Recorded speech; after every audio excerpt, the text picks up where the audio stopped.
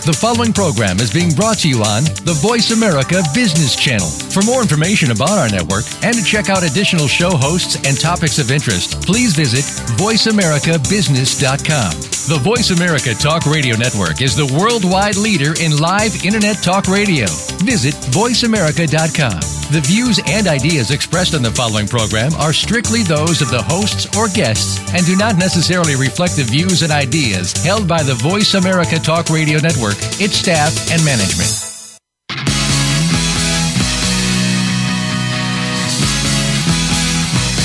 Welcome to Keeping It Real with Lori Wetzel. This program is designed to discuss trends in real estate investing, promote financial literacy, and learn how to create financial freedom for your life. Get the hottest tips from experts in real estate investing and more. Now, here's your host, Lori Wetzel.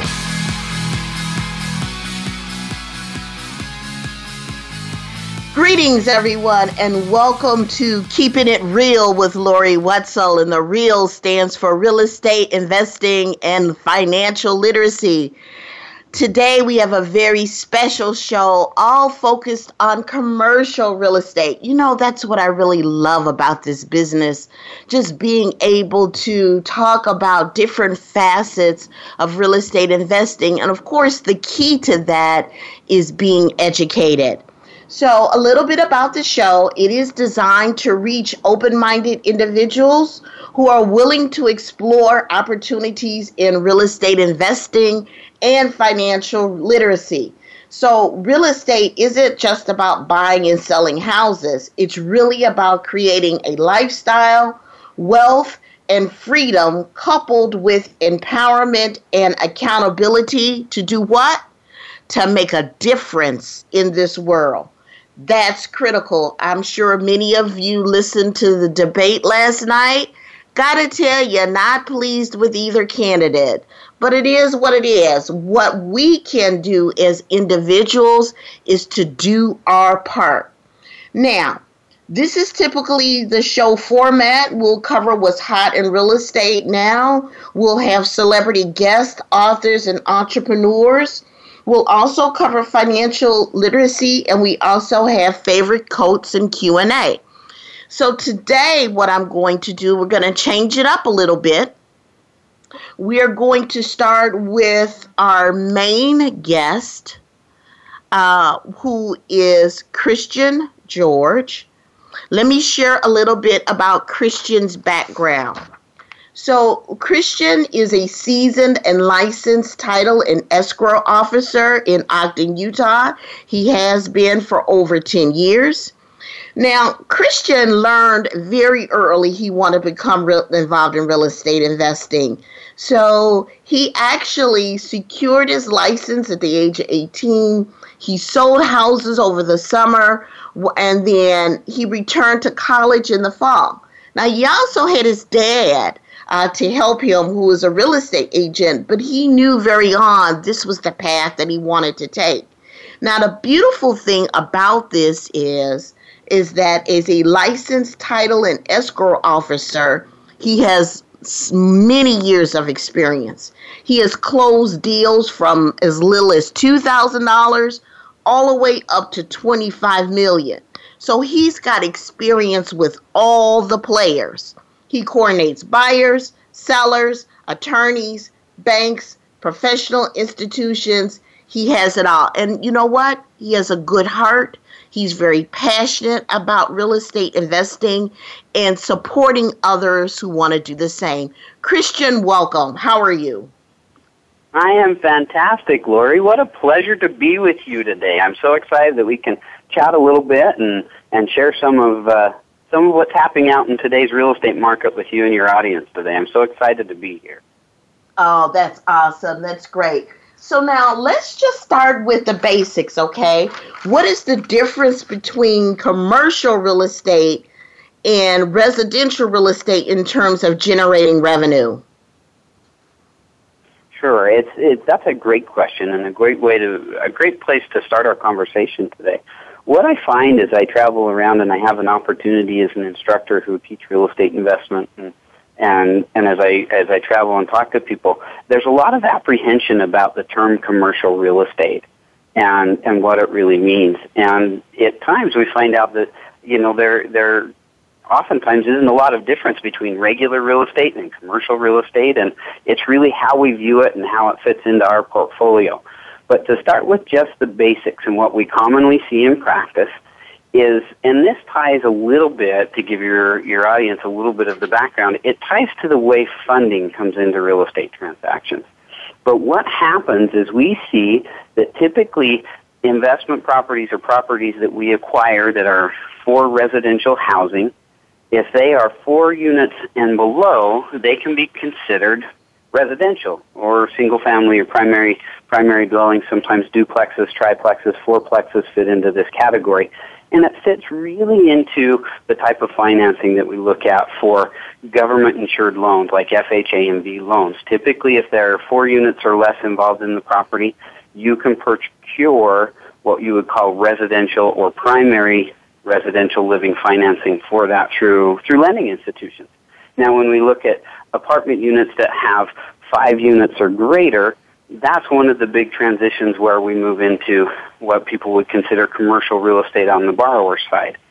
But really, we can look at, as I mentioned before, for our portfolios, commercial real estate being raw ground, being large apartment complexes, being storage unit rentals. They could be any type of investment that is really, truly real property.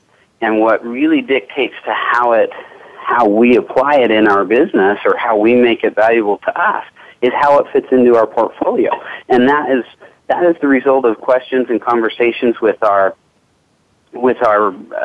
team members, such as our accountants and our attorneys, as we're doing our structuring for the transactions and how we want this asset to produce revenue for our portfolio and moving forward. But the real basis of it is a commercial real estate property can be any real estate, real property, whether it has housing units on it or not, whether it has any buildings on it or not. Again, it could be raw ground that we're holding with the purpose of generating revenue, either through appreciation in the market or through direct income, and we intend to make gain or produce a profit as we exit that property in the future. And it really is tied back to that idea of how does it fit into our portfolio, and we'll talk more about that as we go on today. Okay, perfect. It's a perfect place to hold that thought, because as I was listening to you, do you recommend that commercial real estate is for novices, seasoned investors, anywhere in between? Is it simply that you resonate with commercial real estate? Or do you recommend that, you know what, maybe you should maybe get something under 5 units and do a couple of deals first?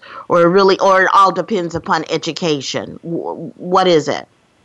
That is a great question, and probably my favorite one, because it absolutely, totally all depends upon education, where you feel comfortable and how it works for you. But my biggest advocation, the best advice I can give to anyone who's considering making real estate investing a part of their portfolio or part of their wealth-generating system, is to get in where you fit in, meaning that you get in wherever it is comfortable for you. So let's take, for example, these multifamily or multi-unit residential properties. Maybe you say, let's look at a fourplex. Now, the great thing about buying it, if you as an investor are willing to live in one of the units in that property as you go out, well, that becomes personal finance. There are some great financing opportunities. You can qualify for government-insured loans like FHA and VA loans. You can get into them with much less down payment. You can also have some great incentives towards your interest rate. And even though there might be 4 units in that building and you're living in one of them, by default, you become what I would consider a commercial real estate investor because you're a landlord. You have tenants now in your building and you collect rents. You start to have to worry about insurance and the obligations that you have not just for your building, but the renters and the insurance you want them to carry, how you're going to protect yourself and your assets. And so that's a great place to learn.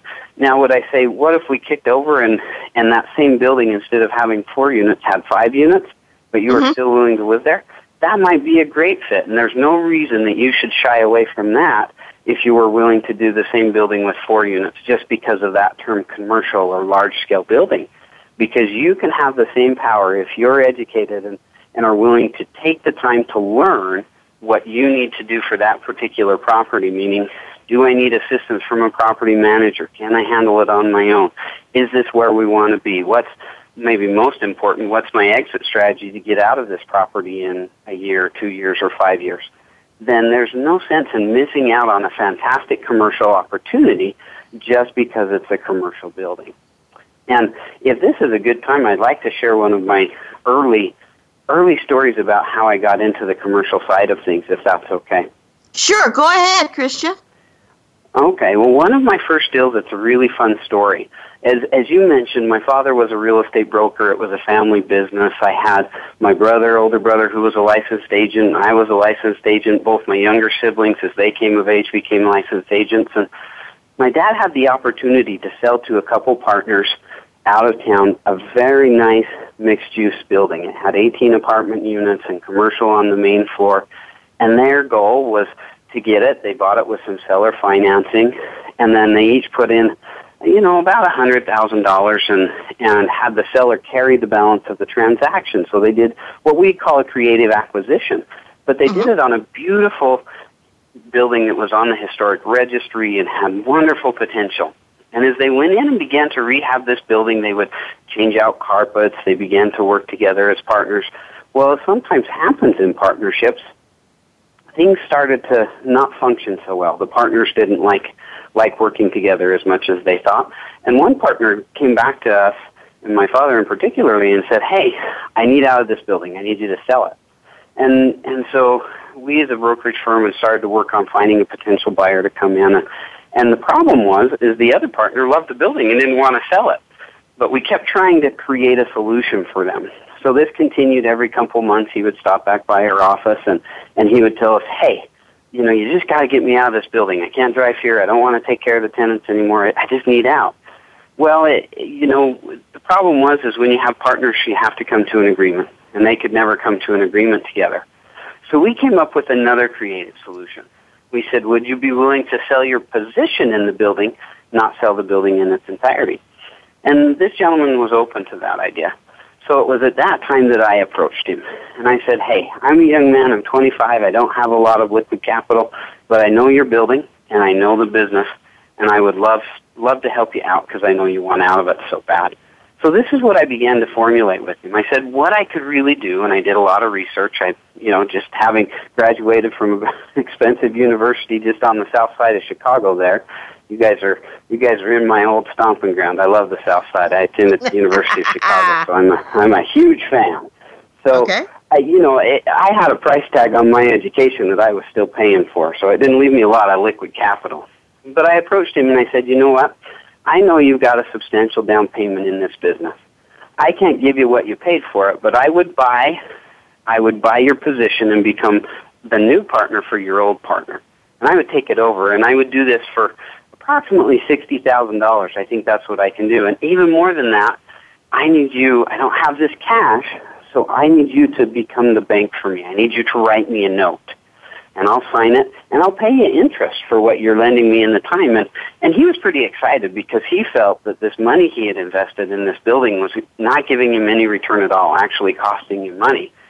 So all of a sudden, even though I bought his position at a discount of $40,000, I was starting to give him 6% return on his money. So he got really excited about that. He says, 6% is better than nothing. So we put the terms of the note together, and I started with his old partner to work on this building. Well, over a year's time, we came up with about another $100,000 and rehabbed each of the units and filled up the building, got full tenants in there, and put some commercial tenants on the main floor. And 2 years later, we decided to place the building on the market. And we, within a short amount of time, got a couple of full price offers on the building. So as these two prior partners had purchased the building, they had each put about $100,000 down. The building was worth about $1 million. We came in, we did the rehab on it. I took out the position, put in $100,000, so we were into the building about $1.1 million, and we sold it for about $1.4 million. So after we paid commissions it was a little bit more than 1.4, but after all the numbers, we netted about $300,000. And sure enough, I took that money that I owed the gentleman who sold the building to me, and I put him right back, paid him, gave him his interest. He was super happy. He could then take that money and reinvest it in other real estate and elsewhere. The new partner and I, we had a pretty amazing experience together. We found out that we worked well together, we filled our building quickly, and we sold it at a profit. So we were happy. So well, Christian, the key. Go ahead. I've got a break, so you can finish up when we come back. But the key to this story is you were 25. I was young. You were young, and you didn't have the money, and yet you were able to come up with creative acquisition with the position and not the building. So you can finish the story when we come back from break. So just stay tuned, listeners. I have Christian George. Also, I'm going to bring on Ed Kurtz. So just sit tight, Christian, for a minute, because when we come back, Ed is also part of our Chicago community, and I know that you have ties in Chicago as well. Because I want to hear a little bit from Ed as well with regards to what's hot on the retail side as far as commercial real estate. So sit tight, listeners. We'll be back with Keeping It Real with Lori Wetzel.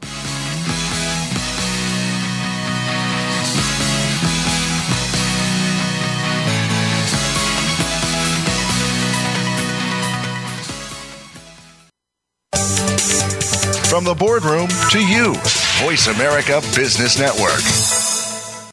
Do you find yourself working tirelessly to keep your business going? Are you finding out that you don't have time for family, friends, any kind of personal life whatsoever? It's time to stop feeling trapped by your business. Tune in to Reclaim Your Freedom with host Shirley Dalton. You'll hear from guests that will help you work on your business instead of constantly in your business and get your life back while the business keeps running and humming. Reclaim Your Freedom airs live every Tuesday at 1 p.m. U.S. Pacific Time on Voice America Business. Effective leadership is what will propel the world, organizations, and businesses through a range of dynamic changes. How do you keep up with these changes, build skills, and lead effectively?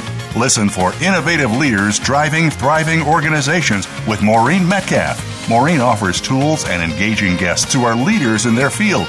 With each week, you'll work on and improve your skills to lead with confidence and drive your organization's success. Tune in every Tuesday at 2 p.m. Eastern Time, 11 a.m. Pacific on Voice America Business. Follow us on Twitter at VoiceAmericaTRN. Get the lowdown on guests, new shows, and your favorites. That's VoiceAmericaTRN.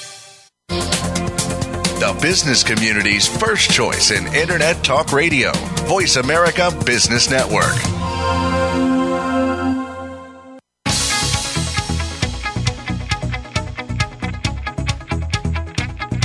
This is Keeping It Real with Lori Wetzel. To reach Lori with questions or comments, please send an email to Lori at meetloriwetzel.com. Again, that's Lori at meetloriwetzel.com. Now, back to Keeping It Real.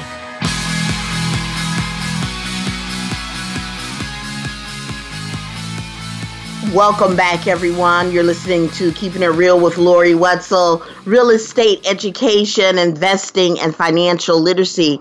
Our subject today is commercial real estate investing. It's all about those commercial properties. And so today I have two guests with me. You've been listening to Christian George, who is a real estate investor instructor, as well as a seasoned title and escrow officer. But I also want to bring onto the show today, because he is near and dear to my heart in the Chicagoland area. Christian also has ties to Chicago, as you heard him mention earlier in the show. But I'd like to introduce Ed Kurtz. Now, Ed, who is also in the Chicagoland area, he has been creating partnerships and managing property, purchasing, selling real estate since 1977. He is the CEO of Kurtz Property Management and Sales. He finds homes, does research markets, negotiates contracts, really loves what he does. And he also has a special interest in commercial real estate. Ed, how are you today? I am fantastic. Oh, thanks so much for joining. This is such a fun show for me because being able to discuss this area of real estate investing with a focus on commercial property is key. You don't often hear people talk about commercial real estate. So what's hot in the Midwest? I know you're based in the Aurora area, a suburb of Chicago. What's hot in the Midwest with regards to commercial real estate? What I'm finding right now, the bigger buildings are selling very, very quickly as long as you have a realistic cap rate. And you can make money on them, but they're not like a killer kind of deals. I'm finding right now the smaller deals, the 2, 3, 4, 5, 6 unit buildings, are the ones that people have had for 20 years, 30 years, they're getting out of, and that they're cash flowing really nicely. Very nicely. So where do you find these individuals? Because it sounds to me like these are motivated sellers. They're ready to retire, maybe transition to a warmer climate in the U.S. And so are you finding these deals, the 4, 5, and 6 units, are they fully tenanted already? And they're good deals. Give me some more. Give me an idea about that. Some of the best deals you're going to find is if you're looking for rent ads and you see people that have it for rent, and you talk to the owner, you'll find that the owners are in trouble because they're just tired of managing. They're not making money anymore. They've got massive vacancies. So those are the ones you go into. You may do a little work. You may fill some vacancies, and you get it at a discount because the owner has problems and they just want to get rid of it. So those are just calling for rent ads. It's one of the strategies that we've learned with Loretta. And, people that got for rent signs up, call them and ask them if they want to sell. It's simple and very productive.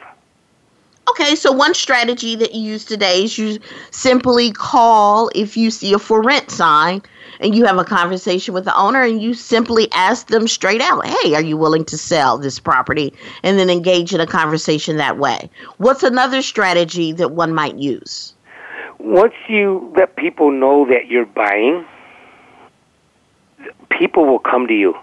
It's just like if you do the same market area over and over again, and you start talking to all these people about selling, and even if they don't, all of a sudden they start passing your name to other people, or that your friends know. Some of your best referrals are going to be your best deals because they're pre-MLS. People, just that they'll sell it to you direct. They don't mess with it. It's really easy. Okay, so another strategy is referrals, and then you also mentioned something about pre-MLS.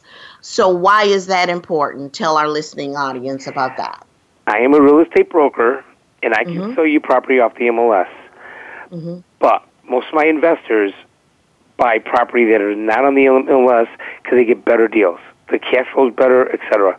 A lot of the stuff on the MLS is overpriced. The realtors listing them don't know what it's worth, so they just pick a number, and the seller likes the number because it's a high number, so it sits on the MLS forever, and it's just not a good deal to make money on. Okay, so the best deals are what you say are before they hit the MLS. Is that correct? Most of the time. Or if you get a deal on the MLS, if it's there more than 2, 3, 4 days, it's not a killer deal. Because if it was a killer deal, somebody would have made an offer on it. So move quick is what you're saying if it's a killer deal. If it's on the MLS. If it's on the MLS. Okay. You need to look at it and make an offer 24, 48 hours from the time it goes on the market. And then one last question before I let you go today. Is there a minimum cash flow that you're looking for per door in the Midwest? And of course, this is going to vary geographically across the U.S. But let's just say for the Midwest, for example, if you're saying it's killer cash flow, what exactly does that mean? Give me some numbers.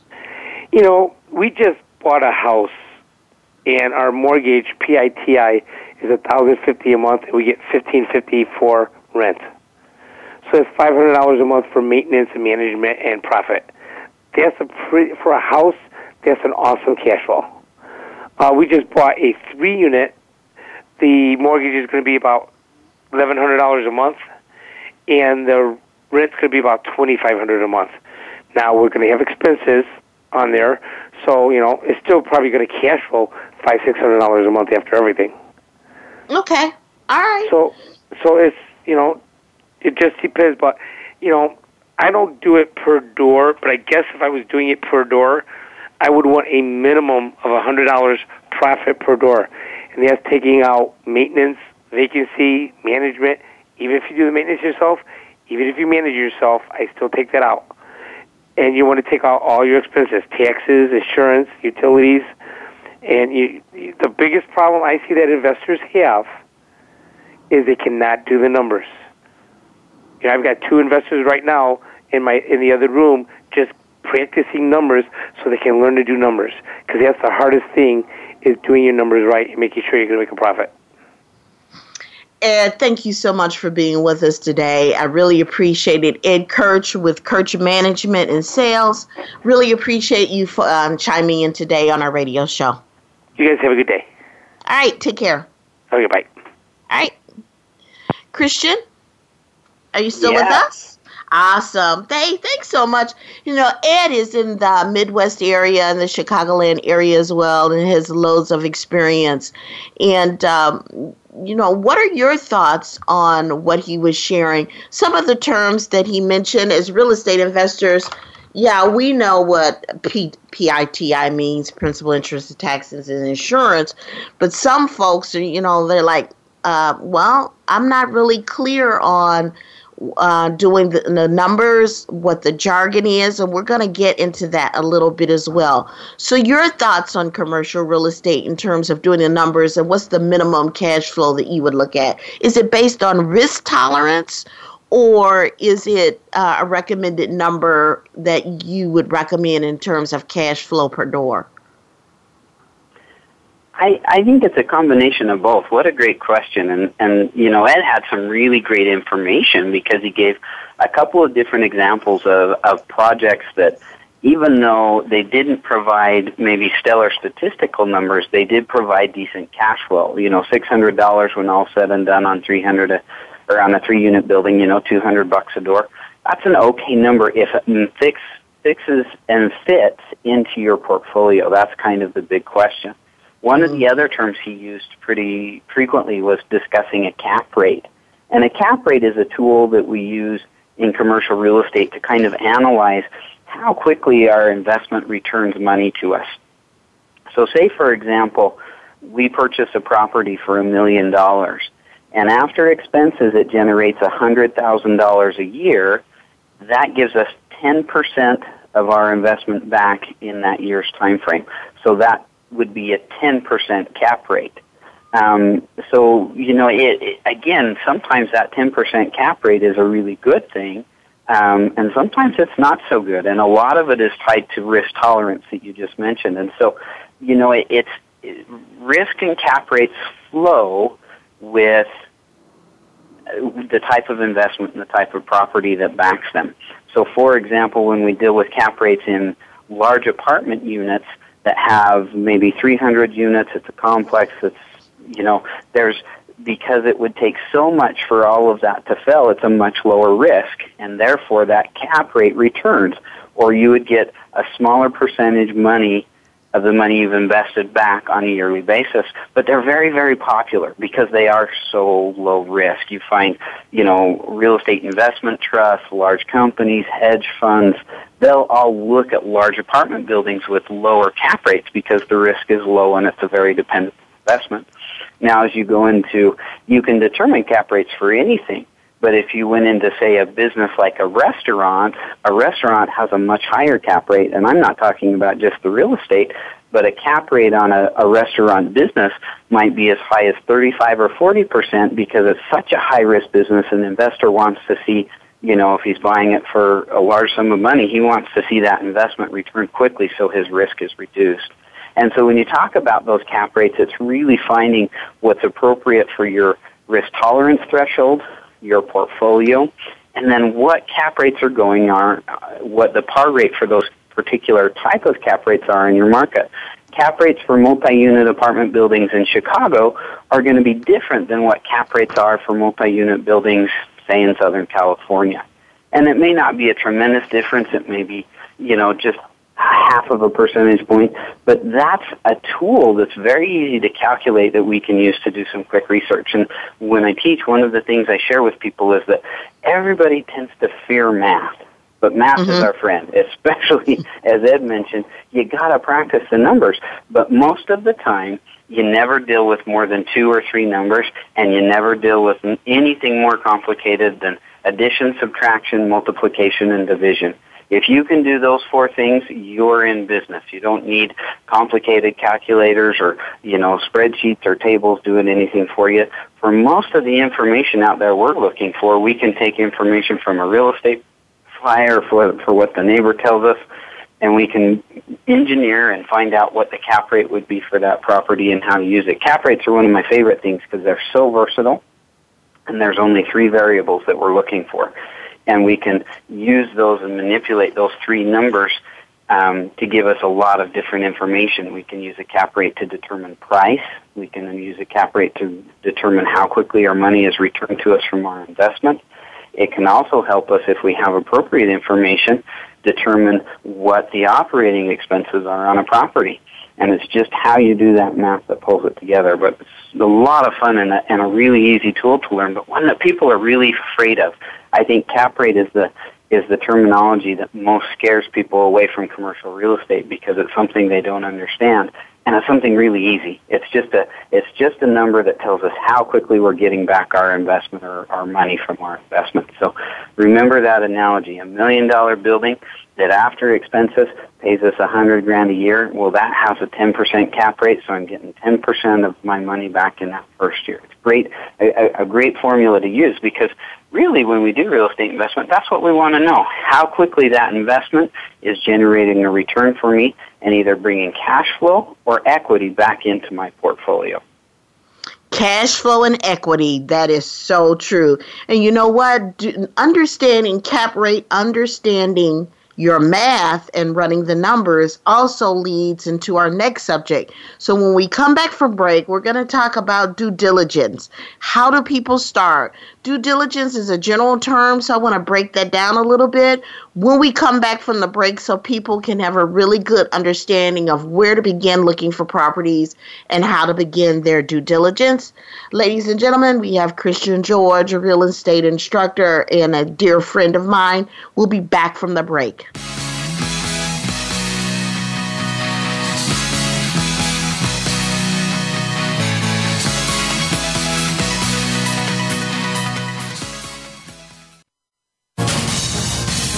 Voice America Business Network, the bottom line in business. Do you feel overwhelmed by money? Not how much you have, but how to talk about it? We face financial decisions every single day that can change the game for us. Listen for Making Money Fun with Shanna Tinjum. You'll learn more about what you can do with your money and ultimately what it can do for you. Don't cower under a rock about investing in personal finance. Talk about it with your family, your friends, and more. Listen every Friday at 3 p.m. Pacific Time, 6 p.m. Eastern on the Voice America Business Channel. Bob Pritchard has over 30 years of experience as a straight-talking business consultant and author working with some of the top Fortune 500 companies.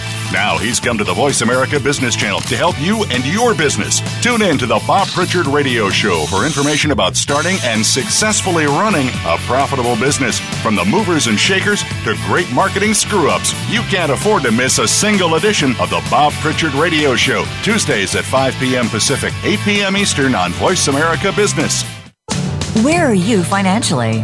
Did you know that nearly 3/4 of U.S. consumers have less than $1,000 in their retirement plans? No matter what stage of life you're in, listening to The Steady Investor can help. Hosts Mitch Zacks and Mark Vickery, along with their guest experts, discuss what you need to know to warm up that nest egg. It doesn't matter when you start, you just need to start. Tune in to The Steady Investor, Thursdays at noon Eastern Time, 9 a.m. Pacific Time, on Voice America Business. When it comes to business, you'll find the experts here. Voice America Business Network.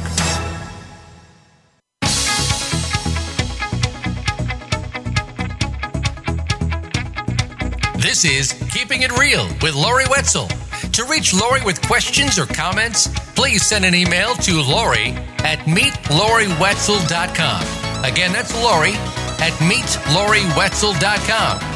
Now, back to Keeping It Real.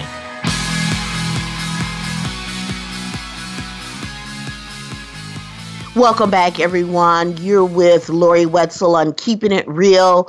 REAL stands for Real Estate and Financial Literacy. My guest today is Christian George, a real estate instructor, and we're focusing on commercial real estate. Now, before we go any further, I had made a promise that we would tie up the story that Christian shared with us at the beginning of the show. I'm simply amazed that at a young age, at under 25, working with his dad, dealing with a mixed-use 18-unit building with commercial on the first floor, having partners, the dad having partners, and then, after a while, they're like, I'm kind of tired of this, don't want to deal with this anymore. And him not having the money, because that's such a misperception. People will say, I don't have any money to do real estate. And Christian said, you know what? I know your building. I don't have a lot of cash, but what about selling your position, not the building? So that's exactly what he did. He created a note. He offered a 6% return investment on that note, and he was able to work with those partners to be able to get the building rehab.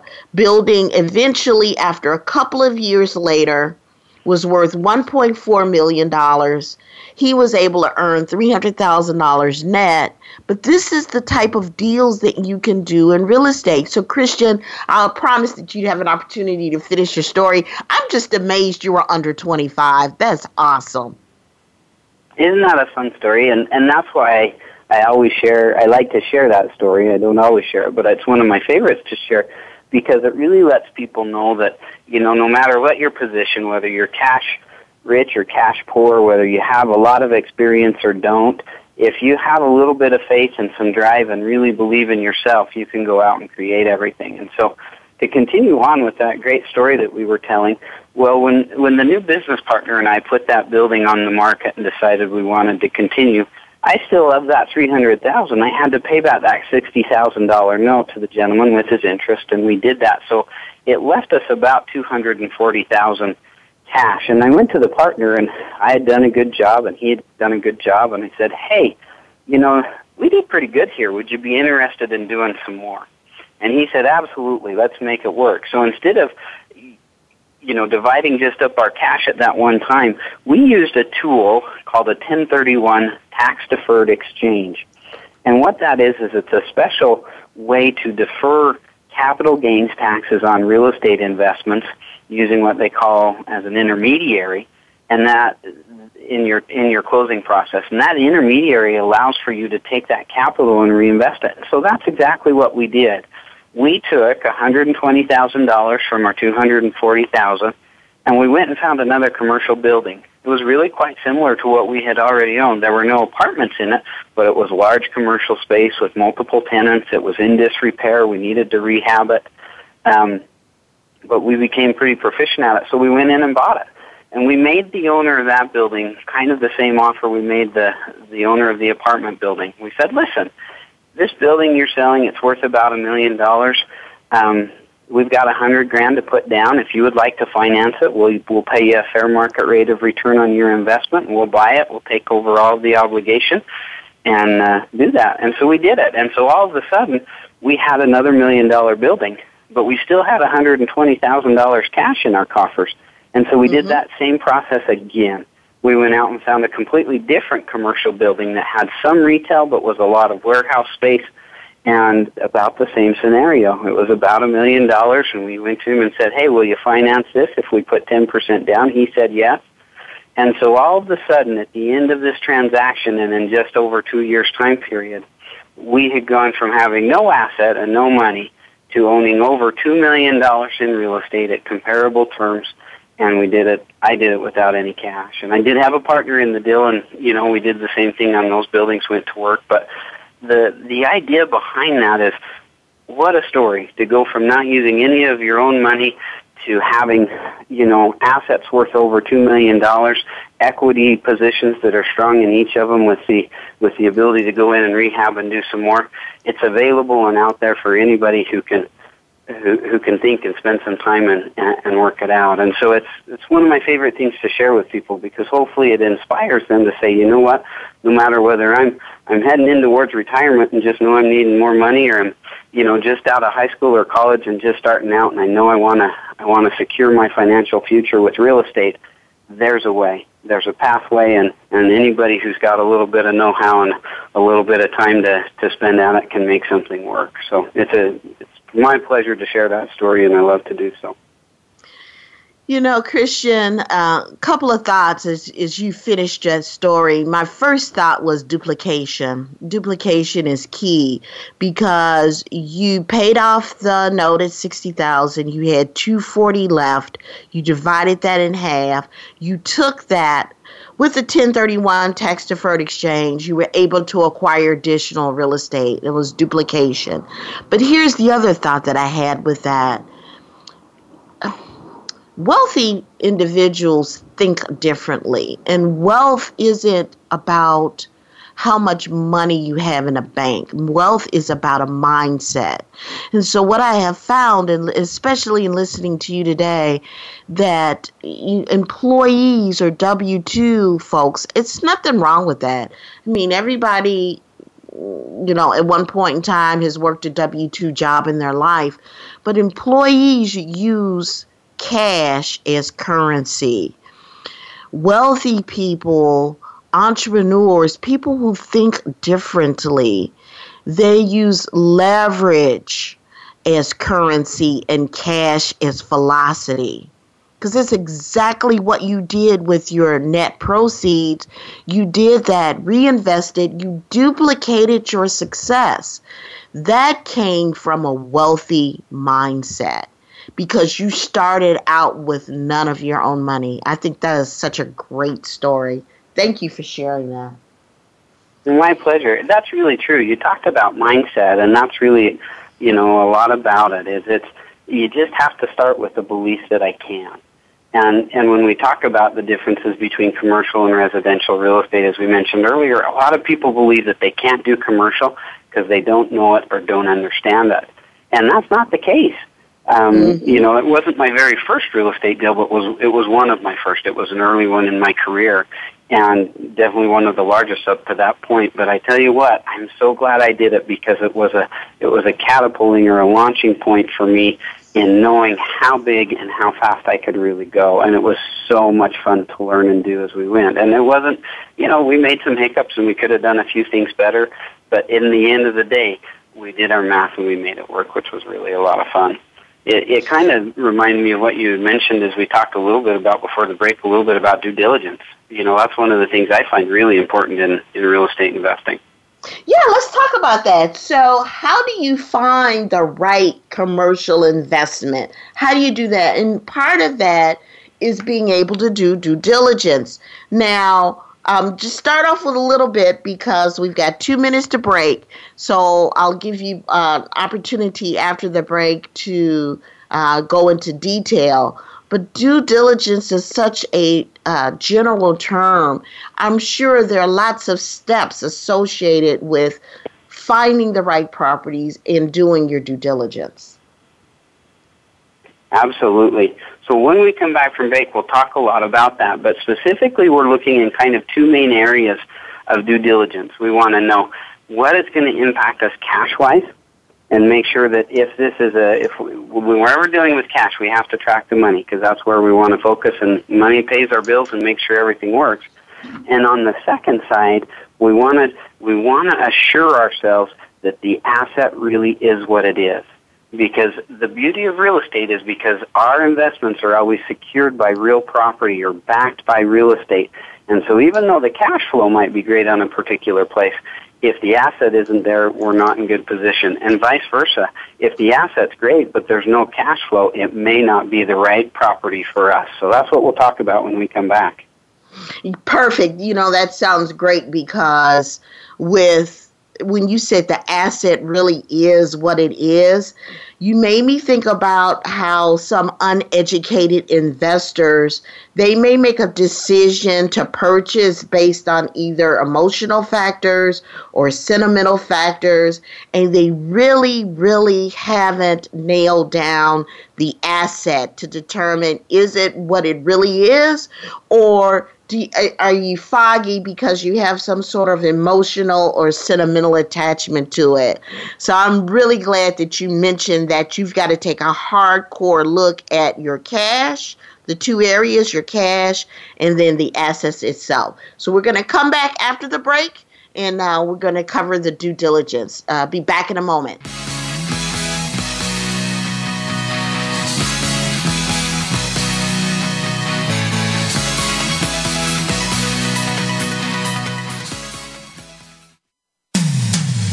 When it comes to business, you'll find the experts here. Voice America Business Network. How is your work-life balance? In most businesses, no matter where you are positioned, there is always room for improvement. If you're an executive, learn insight about your business. Are you an employee? Learn how to better work with your team. Even if you're not in business, you can learn where your strengths and weaknesses can be played to their best potential. The Work-Life Balance with host Rick Morris can be heard live every Friday at 5 p.m. Eastern Time, 2 p.m. Pacific Time on the Voice America Business Channel. How is your marketing going? Really? Not so good? What could you be doing wrong?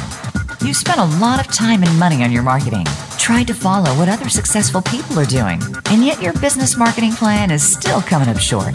Try something new. Tune into Extreme Exposure, the power of personality marketing with host Jackie McClinigan. Live every Wednesday at 4 p.m. Pacific Time, 7 p.m. Eastern Time on the Voice America Business Channel. It just might work for you. Bob Pritchard has over 30 years of experience as a straight-talking business consultant and author working with some of the top Fortune 500 companies. Now he's come to the Voice America Business Channel to help you and your business. Tune in to the Bob Pritchard Radio Show for information about starting and successfully running a profitable business. From the movers and shakers to great marketing screw-ups, you can't afford to miss a single edition of the Bob Pritchard Radio Show. Tuesdays at 5 p.m. Pacific, 8 p.m. Eastern on Voice America Business. From the boardroom to you, Voice America Business Network.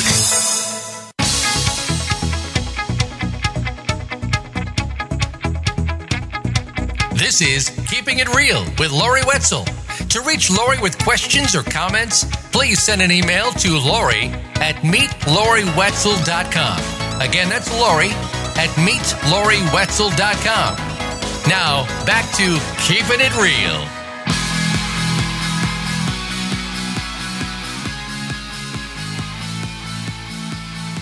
Welcome back with my friend Christian George, real estate instructor. So we're discussing finding the right commercial investment, and then how do you do your due diligence? Christian mentioned two areas: cash, make sure it's flowing appropriately, and that the asset is really what it is. So Christian, take it away from there. You got it. So we were talking, let's first start on the asset side. When we look at any commercial investment, we want to make sure, or any investment really at all, this applies to residential and commercial, the asset value needs to be there because that's what's securing our investment. So basically we want to find out what the property really is worth in its current state and in the current market. So where do we look for information like that? Well, I hate to tell you, but one of the best places is a dying treasure that we have in the United States, which is our local libraries. They are full of information, and oftentimes it will be pertinent to the areas in which we work. They oftentimes also will have access to computers that give us access to tax records and all kinds of information that's available through the county recorder's office or the assessor's office. Another great resource is the Board of Realtors, because oftentimes they'll provide market trends and statistical information on what's happening in the market where that asset is placed or located. And so you can go out and find out if a commercial apartment building is typically selling for X amount of dollars a square foot and this one is selling for less. That might be a great buy. On the other hand, it might go the other way and be priced out of market as well. Sellers are always, whether it's a commercial property or residential property, they have what I call the personal love bias, meaning they love their property more than anyone else, and so they always believe that their property is worth a little more than it really is. And I'm guilty of that too. When I went out and sold my buildings, or when I sell a property, I always think, man, I should be able to get this because I put so much hard work and sweat into this property. And really, the market is, and the market does what it does, and it tells us what it's worth. Another great resource is your local title company that can pull abstracts or property reports on the property. Utility companies can provide information on actual energy consumption. How much energy is a building using? And then we'll know whether it's efficient or not. Are there problems with water if they're consuming too much water for what's there? And then as we mentioned earlier, like the Board of Realtors, there's builder and trade associations that can have information on property areas too. So when we go out and we compile that information, we can get a really good feel, and we want a real accurate opinion of what the building is worth in the market. Because that's going to take us over and prepare us to do the cash flow analysis, or what I call really the performance of the property. And we start this by using some really simple tools called pro formas or profit and loss statements. And they're just like they say that they are. When you're estimating expenses for a property, you include anything and everything that would cost you to run or manage this property. So we look at the utilities, we look at insurance, we look at property taxes, all of those kinds of things.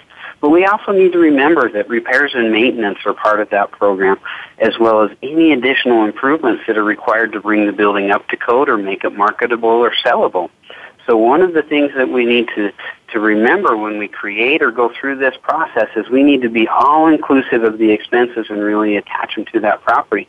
So when we look at generating a profit and loss statement or that cash flow statement, we want to know how much money that property brings in on a monthly basis or on an annual basis. And then we want to take all of the expenses away from that on a monthly and an annual basis. We look at it both ways so we know what it is. And they'll be the same numbers, real simple. You just multiply them out.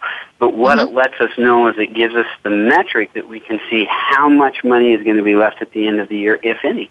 Now, are there times when we would buy a building or a property that isn't profitable from a cash flow standpoint? Sure. We'd look at it if our asset, if we do the real research on the real estate side and find out that the asset is undervalued, even though the cash flow isn't there, it might be a good property to purchase and get there. The other side of that coin, there is also a depreciation potential for commercial properties, which is fantastic. There are opportunities to have tax shelters and really create a great return on investment when we get into commercial property. But it all starts with really simple math. You got to start with adding up everything that it costs to operate the property and subtract it from the gross income into the property to give you a net profit number or a cash flow number. If you have those two numbers and you know that your asset is what you're expecting it to be and your cash flow is sufficient enough to make sure that you're not dipping into your own cash flows to do it or your reserves that you don't have allotted for this particular project, any property has potential. And we go back a lot to this, but you never know. That little dry cleaner around the corner that closed down a couple of years ago might be the perfect place for a new daycare center. And if you are creative and can solve the problem for that seller, you might be able to do a win for them, a win for you, and create a great scenario. So don't close your eyes to commercial just because it may not feel familiar or may not be right. It's the exact same process you use when you're evaluating commercial property as you do residential property. It's all about the numbers and the asset, making sure both are in place. So, Christian, our show is closing. You have given such phenomenal information. Very quickly, 3 top secrets, and I call them secrets, but in essence, you've shared one already. Make sure you do your due diligence. That's the first thing. Very quickly, what are 2 more things that you'd want to look at in the area of commercial real estate? make sure the biggest problem people get into is they are undercapitalized. So when you're taking a project on, even if it's big or it seems, like it's not generating cash now, but you know that you want to go that direction, just make sure you have enough in reserves and you build yourself a little bit of a cushion. And the third thing? The third thing, never turn away a property and not do some investigation and reports, because you never know when you're going to find that diamond in the rough that everyone else has passed over. It might be just right for somebody you know or for your personal portfolio. Christian George, seasoned title and escrow officer out of Ogden, Utah, real estate investor and instructor. Thank you, my friend. This has been a wonderful show. Take care. So good to be with you, Lori, and I can't wait till I see you again in person next time I'm out in Chicago. We're going to dinner. You got it. Take care. Have a great day. All righty. Bye-bye. Thank you, everyone, for listening to the show. That's it for today. Let me close out with one of my favorite quotes. It's actually representative of a phrase in Ubuntu. It says, I am because you are, and you are because I am. We're connected, folks, in this world, all across the universe. Love you. Thank you for being a listening audience in our show. And then until next time, keep it real. Take care.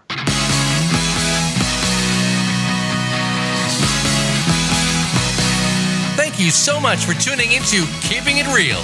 Be sure to join Lori Wetzel again next Tuesday at 10 a.m. Pacific Time, 12 noon Central, and 1 p.m. Eastern on the Voice America Business Channel. We know you'll learn something new every week, so we'll meet here again soon. Until then, focus on keeping it real and live a life of success.